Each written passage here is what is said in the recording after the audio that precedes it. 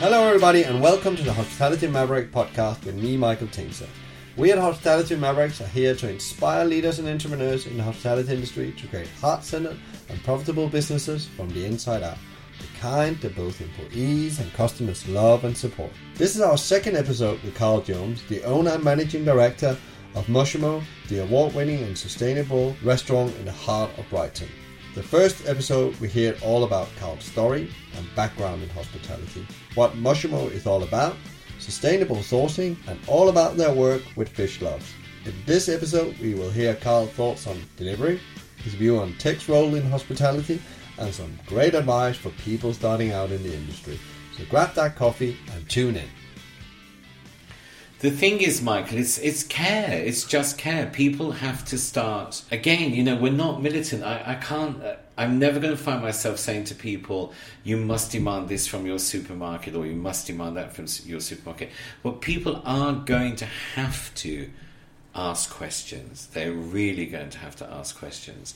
You can buy salmon for £3 a kilo if you're prepared to sell something that's not sustainable, not correctly sourced.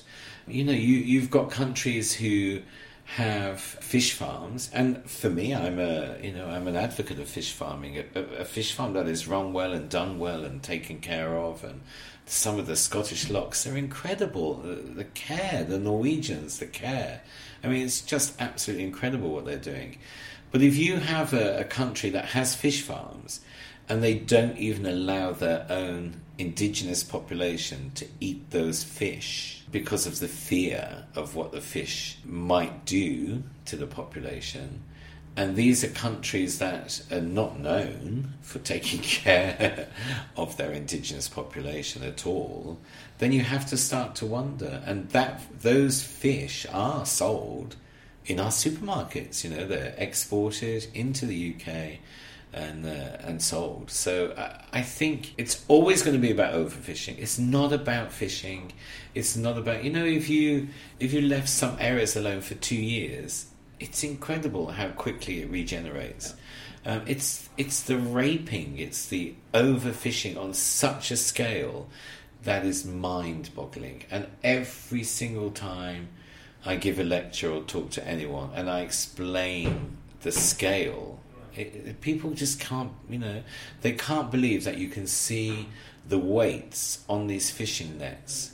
You can see them by satellite. You can see the crisscrossing on the seabed these weights have made. They just destroy everything in their wake. And they're so big because the nets are so big. If you've got a net that's bigger than a football pitch, it's just incredible. So sadly, I can't see a light at the end of the tunnel. So we're always going to be trying new things. We're always going to do new things. We're always going to listen to what our customers want.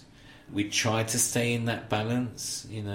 We have vegans who come to eat who like, oh, I didn't know you'd be selling fish on the same day. Well, we're not a vegan restaurant.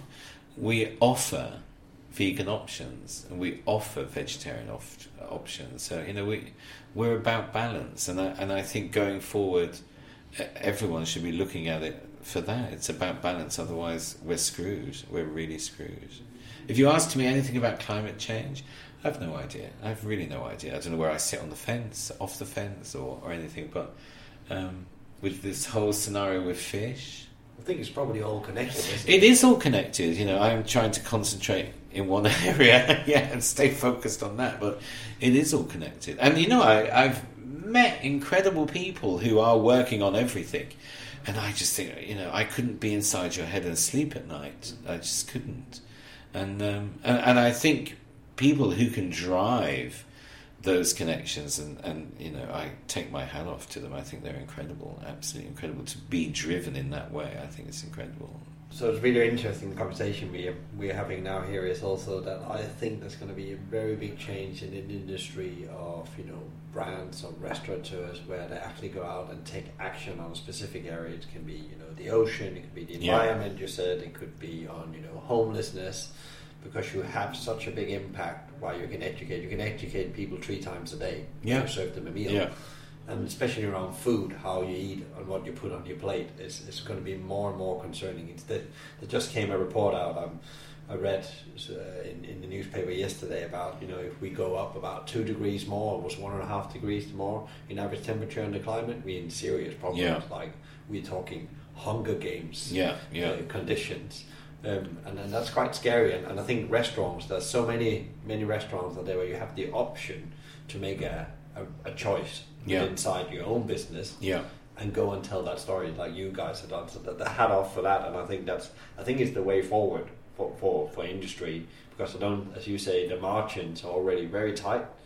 So you said you can't save yourself to success. I call it squeeze the lemon. Yeah, exactly. Yeah. And we are a breaking point, which lead me to be interesting to hear your view of where you see the industry is. A lot of people talk about the perfect storm with rising costs and competitiveness and economic uncertainty, and now we just talked about a totally different thing, the change of the climate and the food. Very hot summer we had as well. We can see now some of the people I'm working with, they are getting smaller vegetables and worse quality because of a hot summer in the UK. Well, this is the strange thing, because literally this morning I was talking to a wholesaler who specialised in buying from small farms, 2 acres, 3 acres, 4 acre farms. And one of those farms, she grows the most incredible, I mean, you wouldn't think it, but the most incredible King Edward potatoes. Absolutely incredible. And she normally farms enough per year, to keep in gas storage, I think 6 to 9 months to supply, her wholesalers. And because of this year's summer, she can only do 4 weeks. So, I mean, you're literally talking about 7 months to 8 months of her selling window. It's just gone. It's literally gone, just because we had that hot summer here. And it's nothing to do with, could she have done, because these are the questions I asked. It's nothing to do like, could she have done more in irrigation or any of that. It's just the ground is too baked. It's too hot for a potato to spread and grow. It's got to be able to push its way through a good moist soil and so on and so forth. Now, those stories are coming out more and more and more. There's always a flip side. A great summer in Europe meant the price of peppers are going to drop, the price of aubergines are going to drop. All of those vine, fruit, veggies, the price is going to drop because it was a great summer and they crave the sun to grow, those sort of things. But I think our high street has already been affected recently by some of the things that have happened with these chains. England is so different from the rest of Europe, that from how we've screwed up retail. We've got these high streets with dead areas, with boarded up shops and boarded up supermarkets and boarded up chains. We've just really, really messed it up. You see it in some little city enclaves in Europe, but you don't see it on the scale that we're seeing it here. And a lot of it is because everyone did this whole, not even make hay. It was, let's make money and not worry about how those demographics are going to be affected. You can pick 5 chains, those 5 chains are there day in, day out, that will have one of their restaurants in every high street next door to each other. They've probably really lobbied to fix the rent, fix the rate. They'll operate looking at a return in under 3 years on cost and so on and so forth. And then it's exactly the same as anyone independent in that road, except, of course, they have the juggernaut of who they are to push it through the rest of the year. Now, people don't understand. If you go in somewhere to order a pizza and you're going to get a free ice cream as your offer, that free ice cream hasn't been purchased by the restaurant.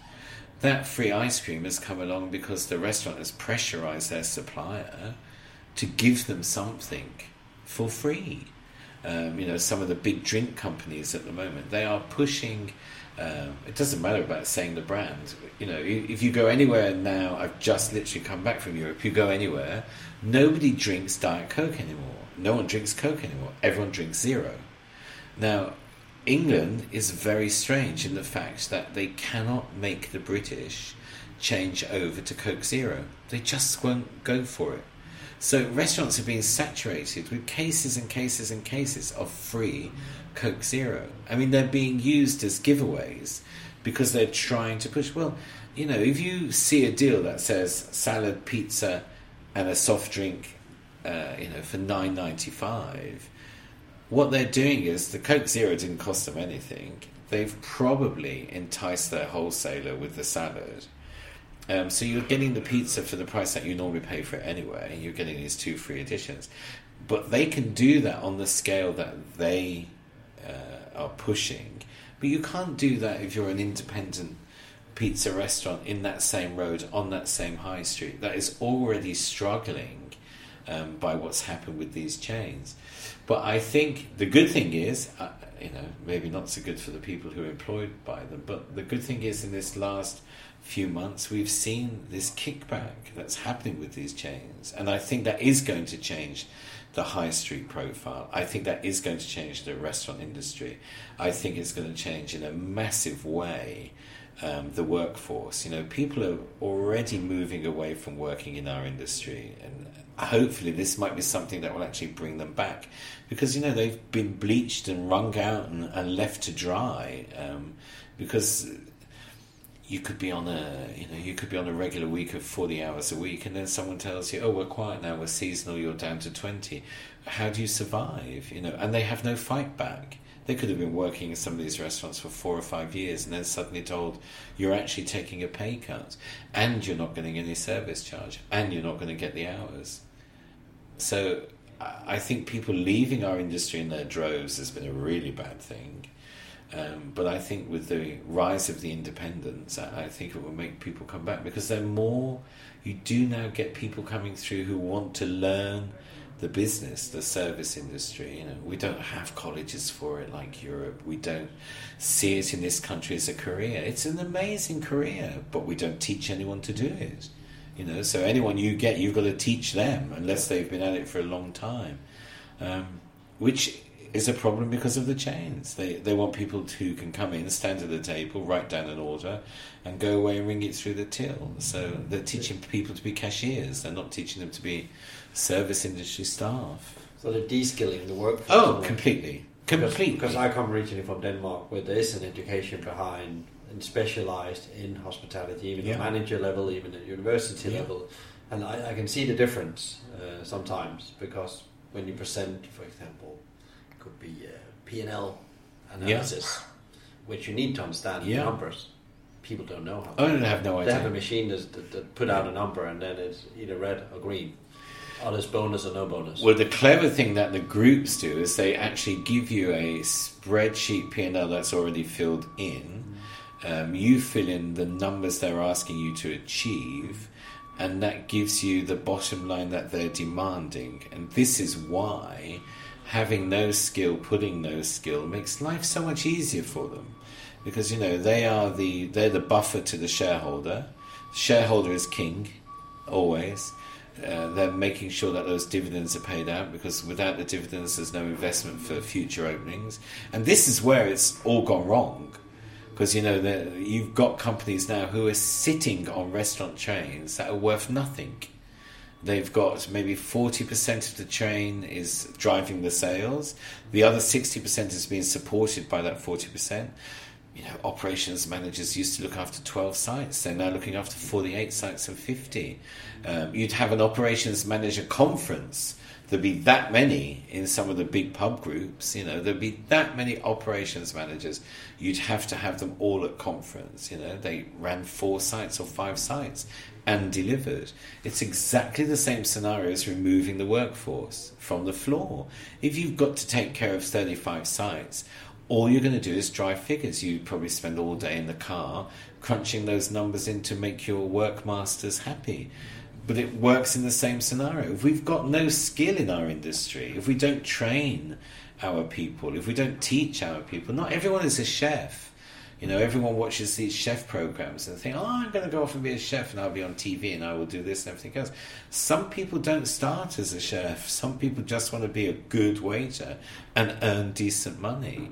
And if you spend no time in teaching them or giving them any skills, it's crazy. And of course, you know, we've spent this last 10 years with... I'm not anti anything about people moving around the world, but we've spent 10 years almost not hiring English people, which in one way has been great for us, because you know we've been able to find people with great skills in the service industry, people who grew up serving customers and taking care of customers. But of course now that's changing. So whereas I never had anyone English coming to asking for a job, I'm now seeing that number. I'm seeing that number rise. So I'm not quite sure what's happening with the workforce, but suddenly the English are out there looking for jobs. I don't know where they've lost their jobs, but they're out there looking for jobs, and we are going to see that difference. We already see now when we advertise a job, it's quite funny because you can map the economic climate across Europe. So you know, when Italy was really suffering, every application we had was from an Italian, and the same with the Spanish, and so on and so forth. So in that sense, it's quite funny because we do get these snapshots of everything that's happening in the world. Really, yeah. It's not just what's happening on our front door. And there's always the industry that is hit first together with construction. That's been my experience. That although I always think England's a little bit different. The English are funny. They will continue always to find their money for drink and entertainment and food and entertainment, and they tend to make their savings elsewhere. The Italians, for example, when the climate's bad, all the entertainment goes back to in the home. When the climate's good, they're out in the restaurants. But, you know, it goes back to, yes, come round to ours, we'll have a bowl of pasta and a few bottles of wine. And, you know, they're more about the company and enjoying the company. The UK tends to be... And, you know, entertaining at home now is almost as costly as entertaining outside. This is why the drink industry have buggered themselves up. You know, if you can pay the same for lagers you can pay for water in a supermarket, of course people are not going to spend, you know, as soon as beer reached the point of being £5 a pint. I mean, that's just incredible. £5 a pint. With that £5, you can buy 6 cans of lager in a supermarket. You know, you're paying for 4 and you get 2 for free. So, of course, people are not going out to do that kind of entertaining. They're doing that at home pre a night out, you know, all this pre-drinking that goes on. And I think that was a huge mistake on the part of the drinks industry. They should never, ever, you know... For whatever reasons, in Iceland, the supermarkets are locked for alcohol at certain times of the day. You know, here it's 9 o'clock in the morning, and you can just go and buy beer at cheaper than water, cheaper than bread, cheaper than milk, and that's been a massive mistake, and it's affected the industry in a huge way. But you know, as an industry, we're not very inward facing, and it takes a. I think. What's happening now with the big chains, I think this is when they've started to think, oh shit, right, maybe we shouldn't have bought a vodka brand, and maybe we shouldn't have bought a lager brand and forced it on our outlets. So are you like positive with the future of the industry, and see there is options out there, but there needs to be a change? That's what you're saying as well. There's going to be a radical shift now, and you say there's already happening for many of the big ones, and everybody have read in the news what's going on. Listen, everyone who owns a restaurant, if their restaurant's successful, they'd love to own 2 or 3. You know, I'd like to have another Moshi somewhere, but we couldn't replicate what we do. You know, we're in a great situation in Brighton with how we're set up. I couldn't do that in Bournemouth or in another town. I think what's going to happen now is, I believe people will come into our industry without looking for the obvious, make it rich, make it a brand, make it a chain. How can I get up to 6 outlets so I can sell my brand? I think that's going to stop. And I think that is fantastic. I really do. Some restaurants, it's fantastic having another 1 or 2 sites, because you learn stuff from the sites you're in that maybe you can't change the operation of. You know, I could open a really successful vegan restaurant tomorrow, easily, you know, because we've learned from our work with vegan food and restorative eating. But I think what's going to happen is the brands are going to realise very quick, and I think they are realising now, that they're going to have to either rebrand half of their chains or a quarter of their chains. Rebrand it with what? I don't know. I think it has to be, again, looking at sustainable food. You know, it's taken so long for the UK to realise that a plant-based diet is massive in the rest of the world. It's on the rise like nothing that's ever been seen before. I mean, it's just incredible. And again, kept out by the UK chains and kept out by the UK brands. You know, the biggest brand in the UK at the moment has just put 4 vegan options on their Asian menu, and they want the world to turn upside down and applaud them for that. It's like, what are you doing? You're so behind. And I think until someone gets in with those groups and in with those chains and starts to say, okay, you know, your high streets are going to die. They literally will die. If you've pushed out all the retail and filled it up with a food outlet, unless someone goes in that food outlet, it's just going to die.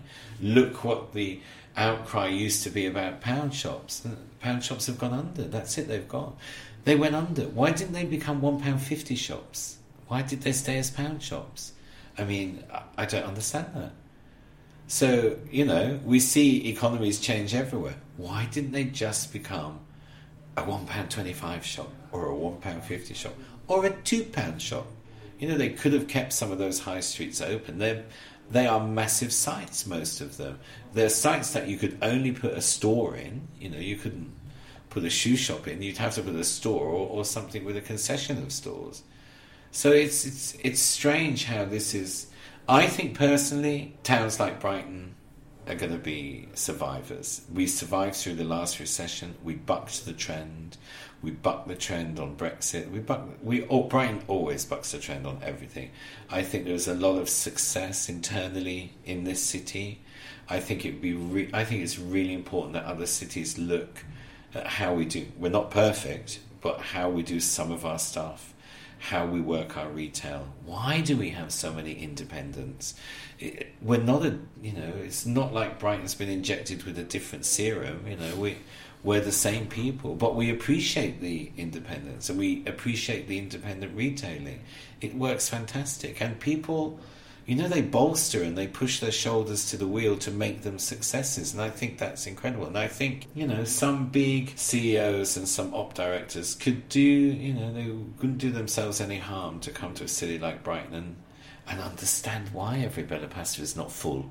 There is a reason, you know, it's an absolute reason, and they need to look at that. And I think in that way, yeah, I think food retail, I don't believe it will survive, not on that scale. I think it needs to change, and I think they are changing, but it's taking time. It's taking a lot of time. Anyone who had the ambition to have 300 restaurants in a chain, you've got to really sit back and rethink that now. You know, it's just...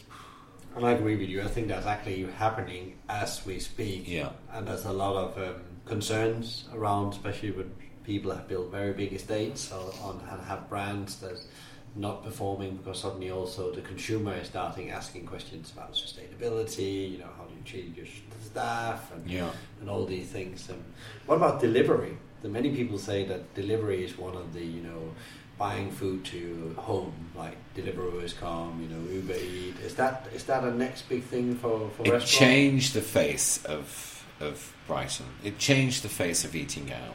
I think probably over the years it's like 4 or 5 sort of semi-restaurant delivery systems have chanced it in Brighton. It didn't work. You know, it just didn't work. They couldn't get organised. They didn't have enough riders or people in charge. There was no proper system. You know, as a consumer, you had to call the restaurant and then say such and such a delivery company was going to pick it up, and some companies, they paid for it on purchase point, and some companies, they wanted to be paid over the phone. It was just a mess. Not everyone is, but I'm a huge fan of Deliveroo. I think Deliveroo is incredible. I see where they're going in the future. You know, I've said from the very beginning, why would anyone build up such a network without there being an end goal? When they first came into Brighton, everyone was like, oh my God, what, we're going to pay a commission for someone to deliver our food. And for me, from the beginning, it's like, well, you're paying a commission on income you never had. And you'll have no overheads, just the commission. You know, what are you talking about? You're not involving anyone with table service. You're not involving anyone with, an allocation of covers or anything else. You know, it's takeaway, it's delivery. So I was very happy. It's been very successful for us. So it's worked really well for you. Oh, incredible! Brighton. We have BRA, the Brighton Restaurant Association. We're all independent restaurants. I think probably 80% of us use Deliveroo.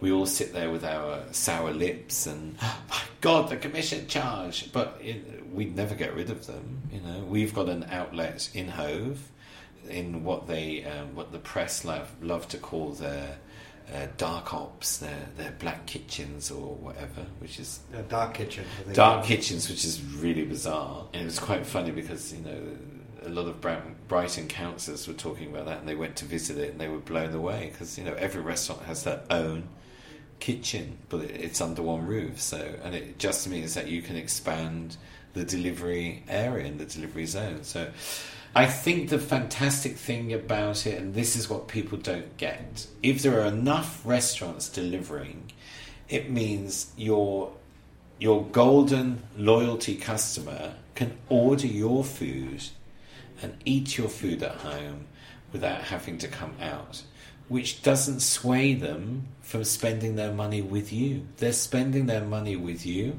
they just haven't come in on site. So are you losing a cover? Are you losing a customer? Are you losing any money by that? For me, no. The costs outweigh the outlays. It's the same thing.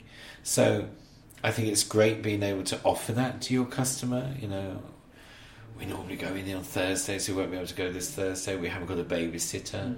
If they phone up, we get so many people who, give us a call and say, I've just ordered from Deliveroo, can you cancel our booking? It's raining, it's horrible, we've got flu, the kids are sick, whatever.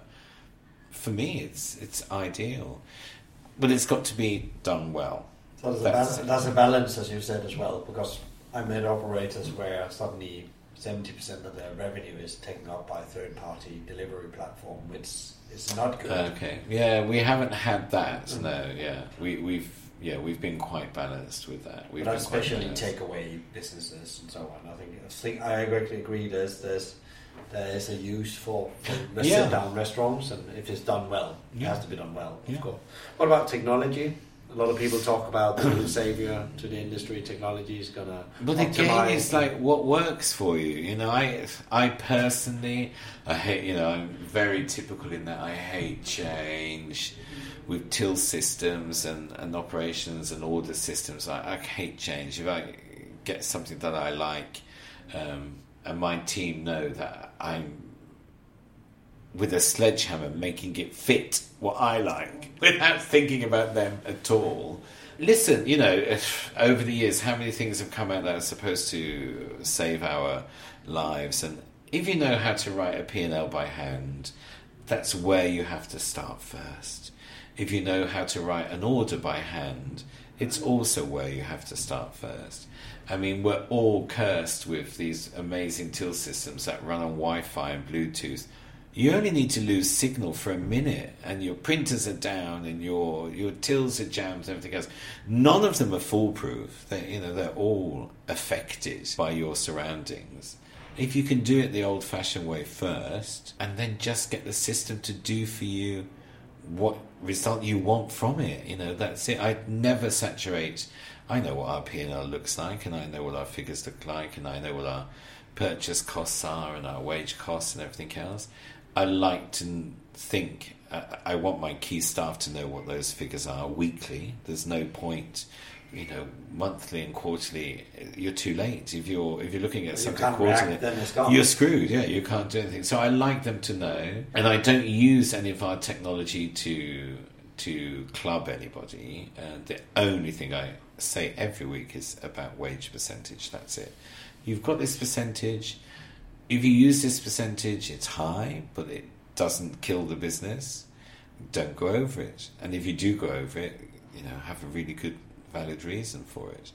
I do like a good payroll system that tells you every day what your wage percentage is. I do like that, and it's people forget on a day where income is less, you can immediately correct that in the rotoring system. You can do stuff that doesn't affect your employees' lives and doesn't affect the customer's life. You can just be careful with stuff. Sometimes giving everyone a 3-hour lunch break rather than a 1 or a 2, they're like, oh, thank God, I can go to the supermarket, I can do a bit of shopping, I can do this. 3 hours and 3 hours and 3 hours is 9 hours. 9 hours might be all you needed to save on your rota for that day. So sometimes your rota system can't tell you all of that. It just, you need to have the understanding. You need to be hands-on. Yeah. You need to, and going back to our very first conversation when I was saying about when I was in operations, how saturated it was with those people. There should be a trend in the entire. I'm a big believer. I'm hands-on. I'm there every day, and I'm a big believer. It's funny. On Monday night, someone saw me serving tables who I know from another area of my life, and they see me doing. I'm involved with a lot of things, and they said, "Oh my God, we never knew you actually served the food yourself." And what did you think, that I'm sat in some glass office somewhere, like just telling people?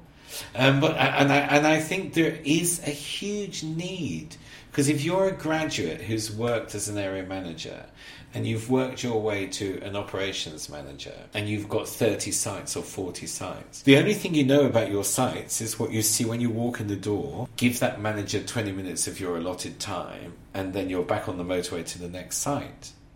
I think it's really important that people actually do go back to the floor and work and learn and get an understanding of issues. There's a lot of women leaving our industry, and it's because of childcare. You used to have really great solid team members who were fantastic with customers and knew all the customers' names and people adored them and whatever. They'd have babies and they'd come back to work because they either had a great support system or nursery schools for free. And now, of course, and they're even trying to get rid of childcare vouchers. I've got chefs who are on childcare vouchers, and they're literally trying to squeeze the life out of those as well. And it only gives them £300 or so a month. It doesn't give them anything else. And it'd be great if some of the people in charge went back to the floor and thought, okay, so what is it like running round all day with this quattro formaggi pizza? What are we getting with our people? What's happening with our customers? I don't think that happens enough. I had a conversation yesterday with people where they came up why things didn't work out in the front line. And my question was, when was the last time you spent more than an hour in the front line with the same people? Yeah. And it was a long time ago. They couldn't remember. Yeah. And it's because there becomes this disconnect between the front line or head office or your front line, your service people, that you really don't understand the problems they are in. You think you're giving them the tool and the resources, and you're not. They absolutely maybe hate their job, but you really don't understand why they hate it. And it could be a thing like the child voucher. It's a very simple thing. I'll just make work. Don't give them tablets that don't work. Yeah. Put in the order. And I think there's also something about coming back to. So I grew up with my mom and dad's restaurants where everything, you have to know how to do it on a calculator and understand things. Yeah. I think we need to go back and train some of those skills so we actually can have, know what we're doing, know our cost on a weekly basis. I meet people all the time. So what is going to happen today? If sales going to be that today, what's that going to mean for the week? Yeah. They should know that just on, take that calculator and do that, or have some kind of system on a prime cost. That's why it goes wrong. Labor goes up, food cost goes up.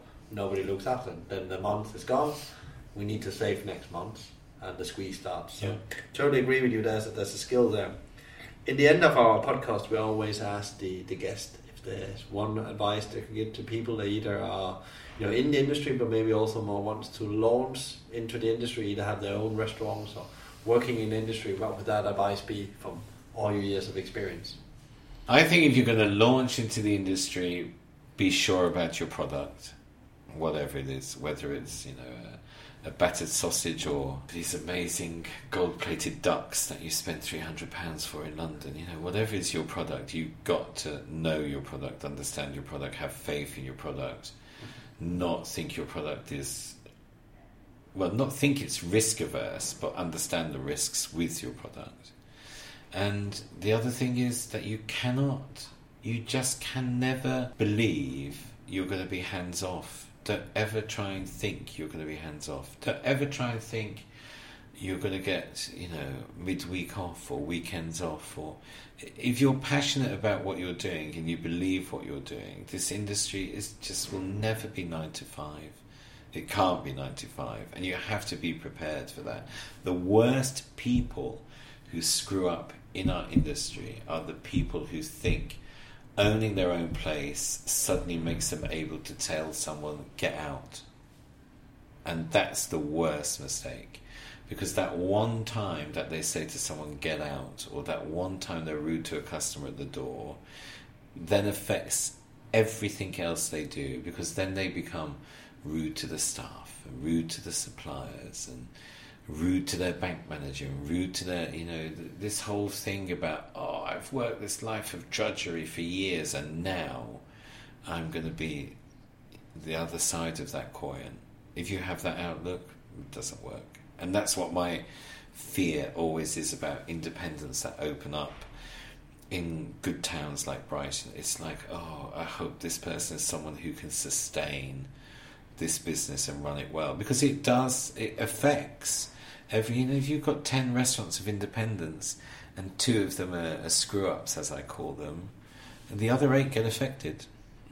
Everyone wants the footfall coming towards them. If it's busy here tonight, you go in there. But if you know that area is offering a great food offering, all the better. But a couple of crazies in there and that's it. Basil Fawlty's, it's not good. Well, that was 2 advice, but 2 very good advice. They're entwined. Yeah, entwined, yeah. So, thank you very much, Carl, for coming here today and sharing your story and telling a bit about how you see the industry. And we also got around the environment, or the ocean. You're not for the environment, you're for the ocean. So, yeah, really appreciate that, and I'm sure that there's going to be more to come in the future. Thanks. Other conversation to have here. So, yeah, thank you once again, and looking forward coming down and having some food very soon with you as well. Great. Thank you. Thanks for having me. That's all we have time for today. Thank you, Carl, for once again sharing great insights and stories about the industry. If you enjoyed today's podcast, please give us a like, share, or even better, tell us what you think. Is technology part of your strategy to ensure a profitable future? Do you, like Carl, also think that we have an obligation to make impact on things outside our businesses? To make an impact that's just more than profit? We hope you have enjoyed today's podcast with me, Michael Tingsager. Tune in very soon for more industry insights. In the meantime, learn more about us at hospitalitymavericks.com, and thanks for listening, and be Maverick.